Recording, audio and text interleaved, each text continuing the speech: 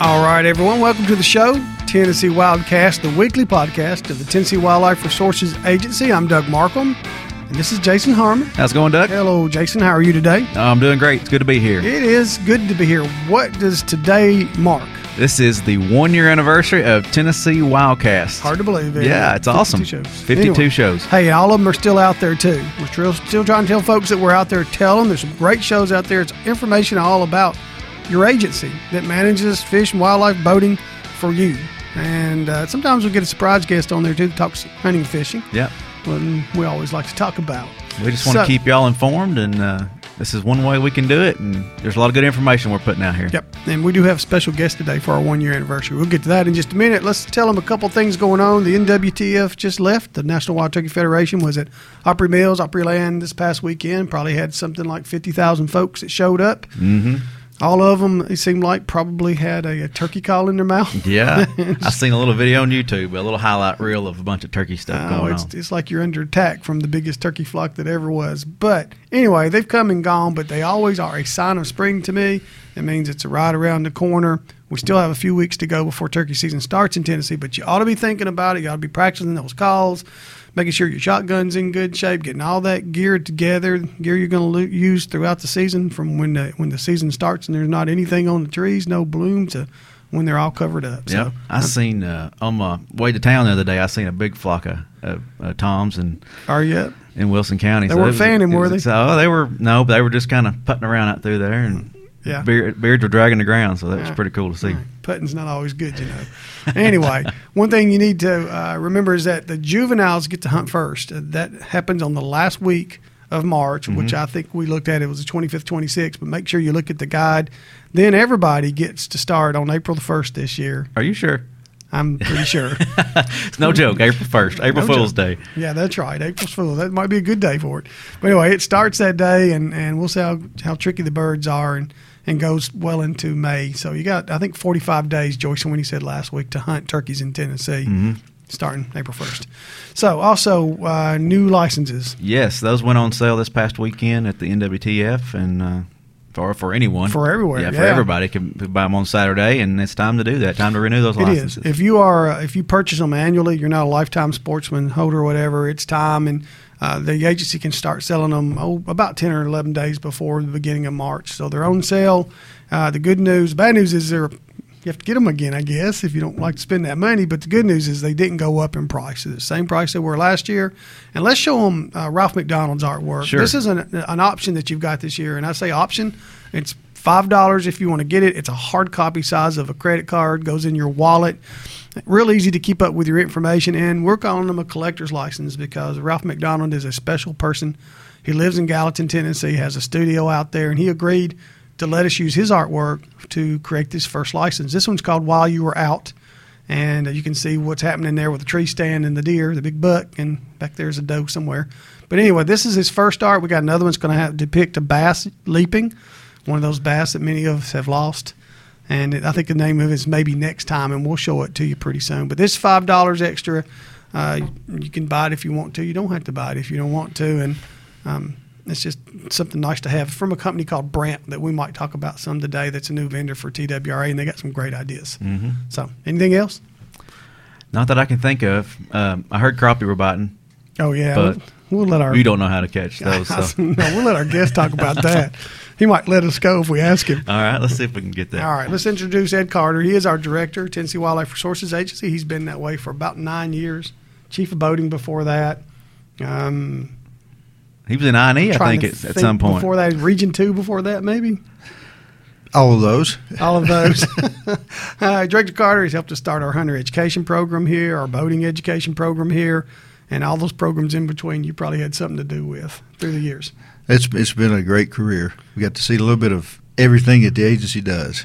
And been a great part of everything that the agency does. I do. That's the great thing about being in the agency. There's such a variety, and if you get to kind of dabble around in all of it, you can't really ask for anything better. And he also has a lot of talents that probably won't go in today. He's a pretty good comedian, great poise. He's a poet laureate, and all kinds of stuff. There's all kinds of things that you have to do, Ed. It's a part of what your job is. All right. We want to talk about some of the important things that's happened in your career here. And And one of them that's happened recently was this Tucker buck that's gone on. And we've talked Tucker buck a lot, but it's a special thing.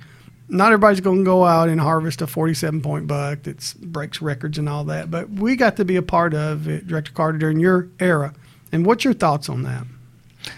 It's something that you always think about as a hunter, that maybe that will happen to me someday.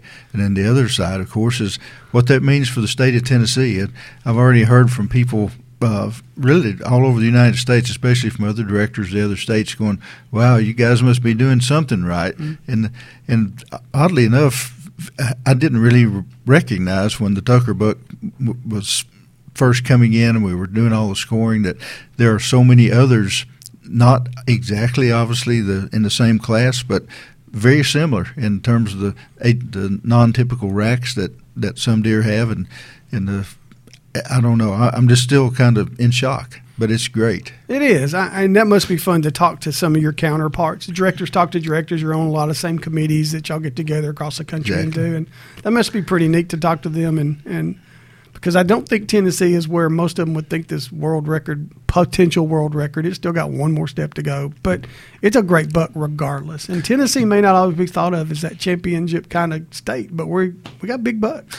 And then we have, of course, the typical racks too, and that have scored real high. Some of them way up in the 1, 2, or 3 in the southeast. So things are really coming on, and I've been proud to see it. I guess we should note that it's not the world record total; it's right. The world record taken by a hunter. And my counterpart in Missouri gave me a call and said, "You guys, this is not the world's record." And I said, "Sure it is." He said, "Nope, we still have it, and this is what it is." And I said, "Well, if you want to talk about a buck that you found dead somewhere, it was hit by a car or something, okay, but we're talking about the real thing here." So we do have fun jabbing back and forth. Messing with each other. Oh, yeah. They call that the Monarch. Is that the Missouri Monarch or something like that? And yeah. 333 inches. Ours is 312. But again, if you found a 16-pound smallmouth floating on the water, it wouldn't really be the record, would it? No, it wouldn't. All right. I think Not in my book. Not in your book. Speaking of books, we're going to get that in a few minutes. Another record got broke and during your term here, Director, that I didn't think we'd ever see go away, and that was the state record largemouth bass. So that happened a couple years ago by a young man over toward Chattanooga ways. And how was that as far as everything that you've seen through the years? Where do you put that on the scale of fun?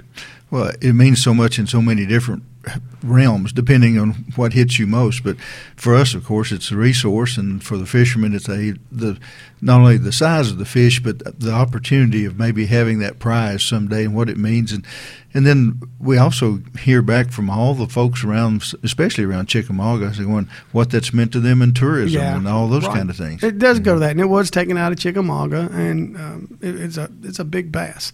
And there were some questions about the other bass that was caught 50 years ago. To me, we know now everything there is to know about this bass. So I think it'll stand for a while. Well, there's some speculation, but with the strain of Florida bass that the agency's been involved in on some lakes, Chickamauga being one, that it may go quicker than we think. It could, yeah. Who knows? But I'd certainly be proud to be anywhere in that category of being close. Yeah. We're producing some big bass out of there. Mm-hmm. And speaking of fish, while we're on it, you were making Jason and me feel bad before the show got going that you're getting some good crappie reports out of Kentucky Lake. Two of my really good friends both live actually on Kentucky Lake.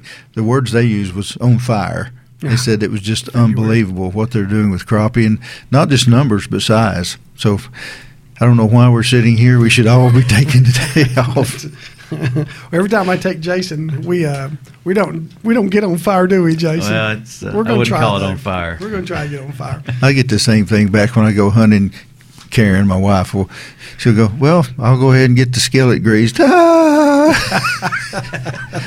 I don't come back with something every time, and it'd probably be the same thing fishing. Hey, it's not hunting and fishing if you don't have a down day every now and again. That's right. All right. By the way, we also have state record tilapia, but that's another story that's going on over on Old Hickory here in Tennessee. If folks want to go catch some fish, they're a little different.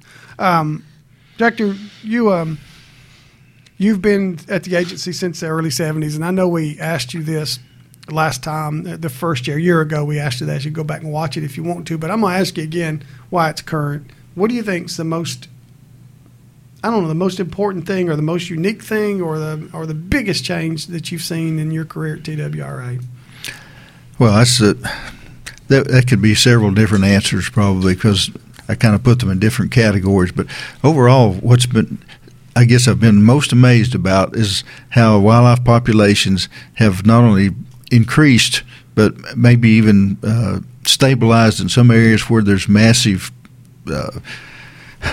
loss of habitat, I guess, for lack of a better word. A lot of development, and with 87 people a day moving to Nashville, I understand why we need all of that. Is that right? But at the same time, I look around and there's people. I had a friend tell me, he said, I took my buck last year while I watched people going out the state capitol building. So that it's just amazing to me that the wildlife populations have adapted, and we're doing our best to secure some tracts of land throughout the state strategically in certain places to make sure that as we go forward that not only the wildlife has a place to be, but also that people who enjoy wildlife, whether it's watching, hunting, or whatever it is, will have a place to do that. Okay. Do you see, is the future going to be, is the restoration era over? Could it come back? Are we still restoring some things? Or is the future of TWRA going to be trying to handle issues with overcrowding of wildlife with people? There'll be some of that. Some states now have programs that they call urban wildlife, urban forestry, and it's because of doing that exact thing, trying to mesh the urbanization with wildlife populations or loss of wildlife populations, whichever. And I look at the restoration phase. Most of the big species, the iconic ones that we've known for years, I think we're pretty much through with those. But I look at, for instance, in the last 2 years, there have been a few lawsuits that have been brought forward to the U.S. Fish and Wildlife Service over species that we never even think about in terms of the general public. If you work with them every day, they're part of your radar. But some of the things that are on the endangered species list or those that are in need of management, there were 400 and plus species that were brought forward, and 87 of those were in Tennessee. So I think in terms of restoration, that kind of restoration will always be there. That will either be protecting or trying to restore those animals in the particular habitats that they have a specific niche for. Okay. And in our agency, that's would be the biodiversity program. Is that what that is, or does it go beyond just biodiversity? Well, it is biodiversity in the terms of those things that we typically don't hunt or fish for, but Tennessee is so rich, for instance, in mussels. We have the greatest freshwater mussel source in the United States. We're listed as being the third most biodiverse state of any inland state in the nation. The Duck River is supposedly one of the three most biodiverse in the world. So we have all those kind of things, but the great thing is that while you're trying to protect a mussel, you're also protecting a smallmouth, and all those things fit together. And I think that's been our challenge, is to make sure all those things do mesh together in a way that we can enjoy them from whatever aspect a person likes to do that. Did you, in your early years here, when we were going through the restoration phase with deer and turkey and whatever else, did you physically go out and do some of that as you were a commissioned officer, but you worked more out of the Nashville office, I think, most of your career. Most of it, except for I was in 7 years, I guess, in Region 2. But for the most part, yeah. But because of being out of Nashville, I got to work all over the state. So spent many, many hours, trying to net turkeys to restore all over the state. And then in the very earlier part of my career, it was moving deer. So you actually moved deer at one time? Yeah. That's awesome. Go ahead. I'm sorry, I interrupted you. No, that was it. Okay. What part did you go to move deer in? Most of mine was actually in the Middle Tennessee area, and as you might remember, up in Upper East Tennessee, Central Peninsula for some people, and it later became Chuck Swan. That was where a source of a lot of those deer came from, and then off of Fort Campbell here in Middle Tennessee, and then out of Cheatham, our wildlife management area just outside of Nashville here. Those were all important spots for deer restoration and where they came from. Was one more enjoyable? And I mean, it's hard work. It is hard work doing. I've talked to a lot of the biologists that did it and the deer, and I participated a little bit in the turkey, more as a picture taker than all you guys that were working hard. But was there one that was more enjoyable for you than the other? I know they're hard, but was there one that you said, man, I look forward to getting up and doing this today? I really actually enjoyed the turkey trapping. Sometimes you're by yourself, and you have to be out, way before daylight and get everything set up. And then if you're not lucky enough to shoot the net, you're going to be there till after dark. So it makes a long day, and you have these long conversations with yourself. But I enjoyed it because when it's, in some ways it's kind of like sitting in a tree stand waiting for that big buck to come by. You're sitting there waiting to shoot those nets and watch the rockets go off, and then from there it's pretty hectic. And a little bit more about you. You're a sportsman. How did you become a sportsman? And tell us a little bit about where, I probably should have started this way, but where did you grow up and what made you become the hunter-fisherman that you became and get your love for the outdoors? I grew up in East Tennessee in Hawkins County around Rogersville. My dad was, that was his passion always, was hunting, fishing, probably more fishing than anything. We always had bird dogs, and at that time, I never saw a deer until I started working for the agency. So we went that length of time. But anyway, that was always his passion, and then we had a little rod and gun club, like so many places did at that time. Dad, of course, fooled with that all the time, was president of the Rod and Gun Club when they released the deer in Hawkins County. So it was this kind of a natural flow, and I was lucky enough, went to the University of Tennessee, in wildlife and forestry, and feel really, really blessed to have got to work in the agency as quickly as I did. Did you start right out of college here? No, there was a short stint in a car wash and Kroger's before I finally got to come here. Okay. I hope it was a real short stint for you. Well, I learned more about getting mud out from under a chassis than I ever wanted to know. All right. Well, you've been here a long time now and seen a lot of different things as you've gone through. And you've had this passion for a project because you got to see so much, because you've been all over Tennessee, from the mountains east to the lowlands, West Tennessee, and our beautiful rolling hills in mid-state. So you had this idea to develop a coffee table style book. Tell me where that came from, and let's talk about the book a little bit. Some of the places I'll go, especially in visiting some of the other state agencies or in wildlife agencies in other states, and also with the U.S. Fish and Wildlife Service, I would see so many pictures of their people doing things, and I thought, well, we ought to do that with our folks. But I didn't want just a picture of somebody, seining a pond or somebody checking a bow, whatever it happened to be. I really wanted it to be scenic. And Tom Wood, who was one of our law enforcement supervisors for a number of years, and I worked with Tom for a long time. One day we were just kind of shooting the bull, and he said, well, look at this picture. And he had a picture of our guys seining a pond early in the morning, the mist coming up off the pond, little concentric circles going out with a big, beautiful tree in the background. I said, Tom, this is what I'm talking about. This is the kind of picture we need. And so I said, I'm going to do a coffee table book. I'm going to write this book. Well, 2 years later, I decided I'm never going to write this book. So I asked Tom if he would be interested in providing the pictures. I went to Larry Richardson, who actually hired me when I came to work in the 70s. And Larry was an artist or is an artist now and a writer, and worked with Ducks Unlimited for years. But anyway, Larry said, yeah, let's do this. So literally, we said, okay, now we need somebody to handle it for us. So we went to Julie Schuster, who's the executive director of our Wildlife Resources Foundation and also an ex-commissioner. So we brainstormed for literally about a week, and then it just took off. And we searched for names, but we finally came up with calling it the Wilderness Legacy. Okay. All right. And we got a few photographs of it. And, I mean, this is just taken off of my cell phone that we've cropped. This thing is a beautiful book, and what's the idea behind it, Ed? Starting from the beginning to end, are you in different parts of the state? Do you go east to west? How's it work? Tennesseans know we're divided into three.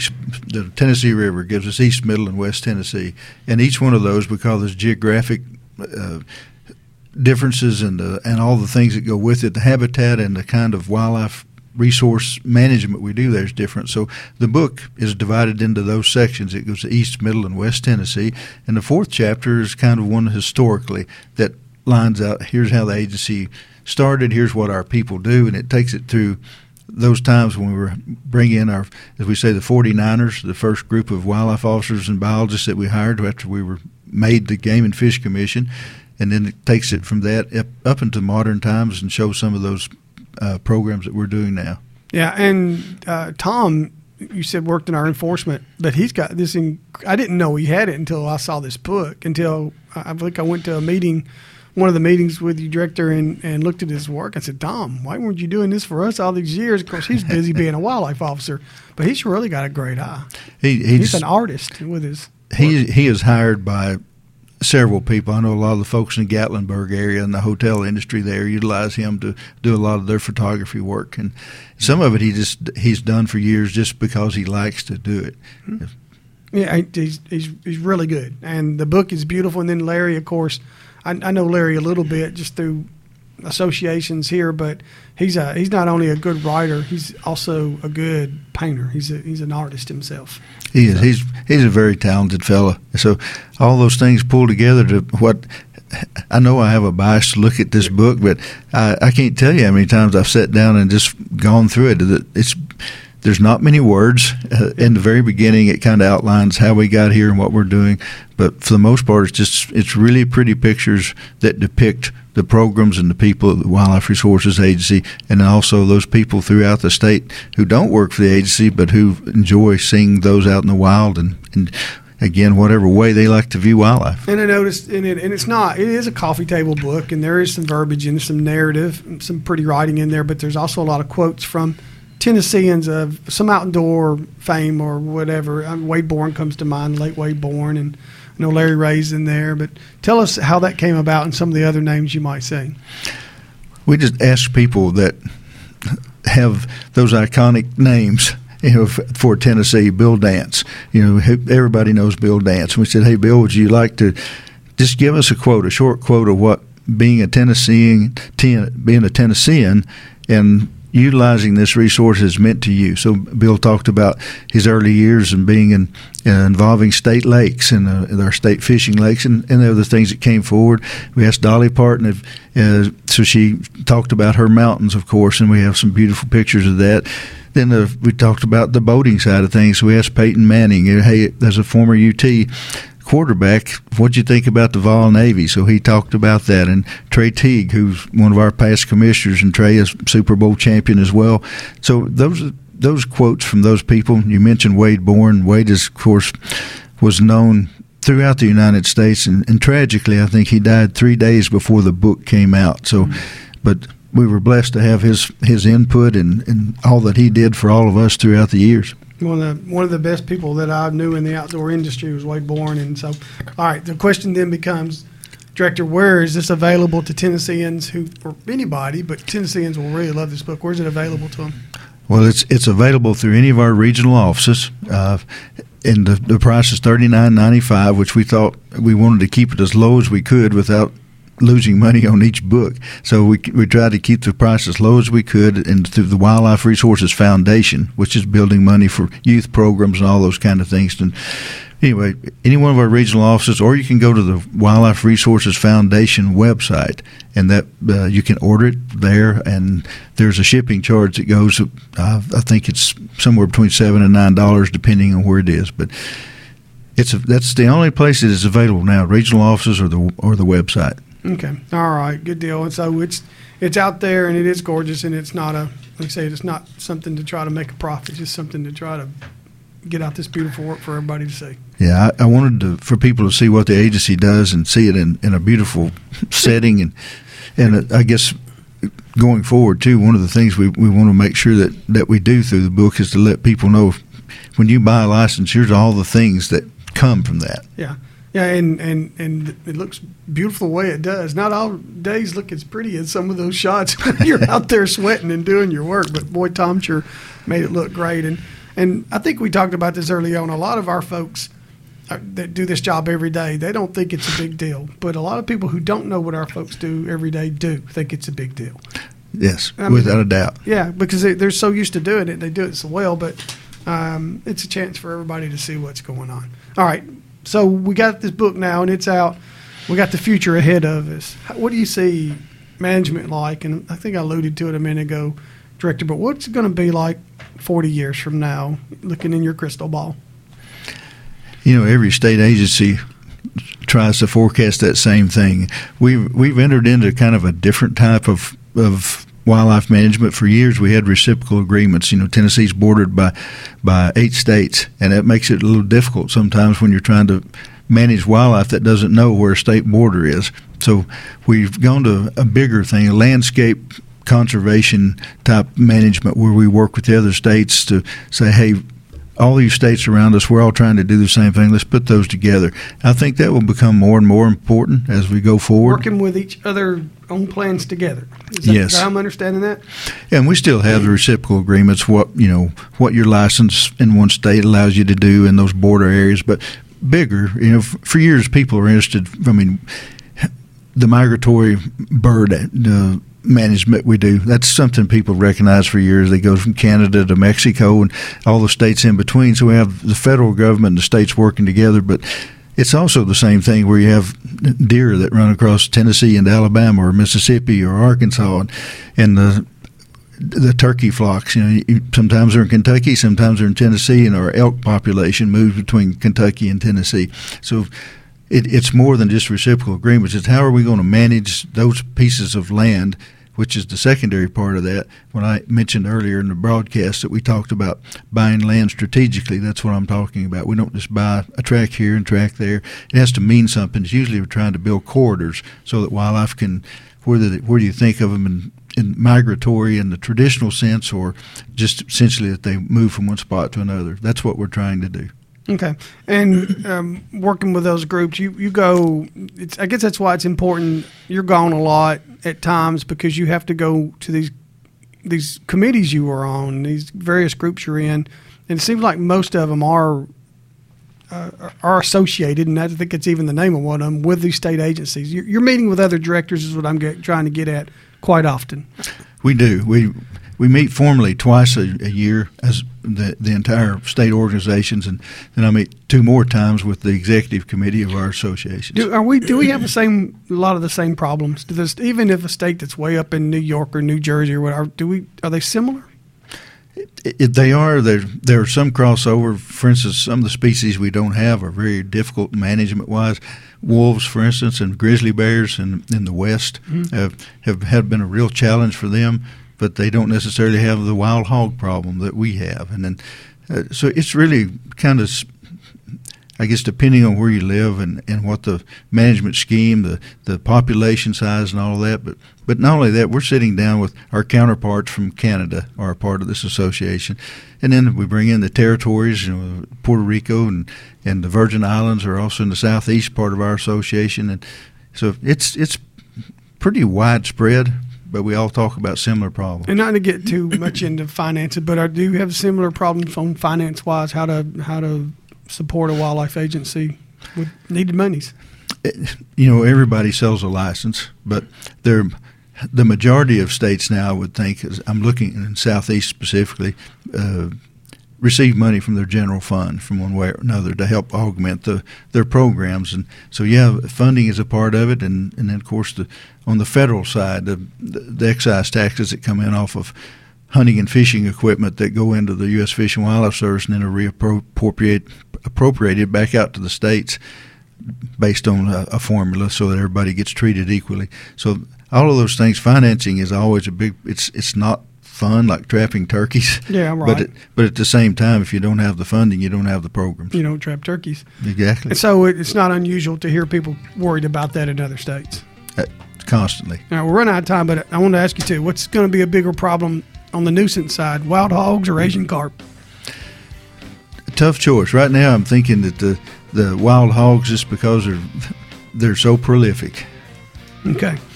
Both are being worked on right now. They are. Both programs for both. All right, Director. Thank you for your time today. It's my pleasure. And, thank you all. 1 year. We appreciate everything that you do at the agency, everything you've done, and I hope you stay here another as long as you want to. Well, happy anniversary. All right. Thank you. Thank you, Ed. I just want to thank you for your support over the past year, and thank you all watching the show, and thank you for keeping us on the air. And we got another year in store, so keep watching. TNWildcast.com is the best place to get us. You can listen, watch, and it's all right there all the time. All right. We'll start year 2 next week. See everybody.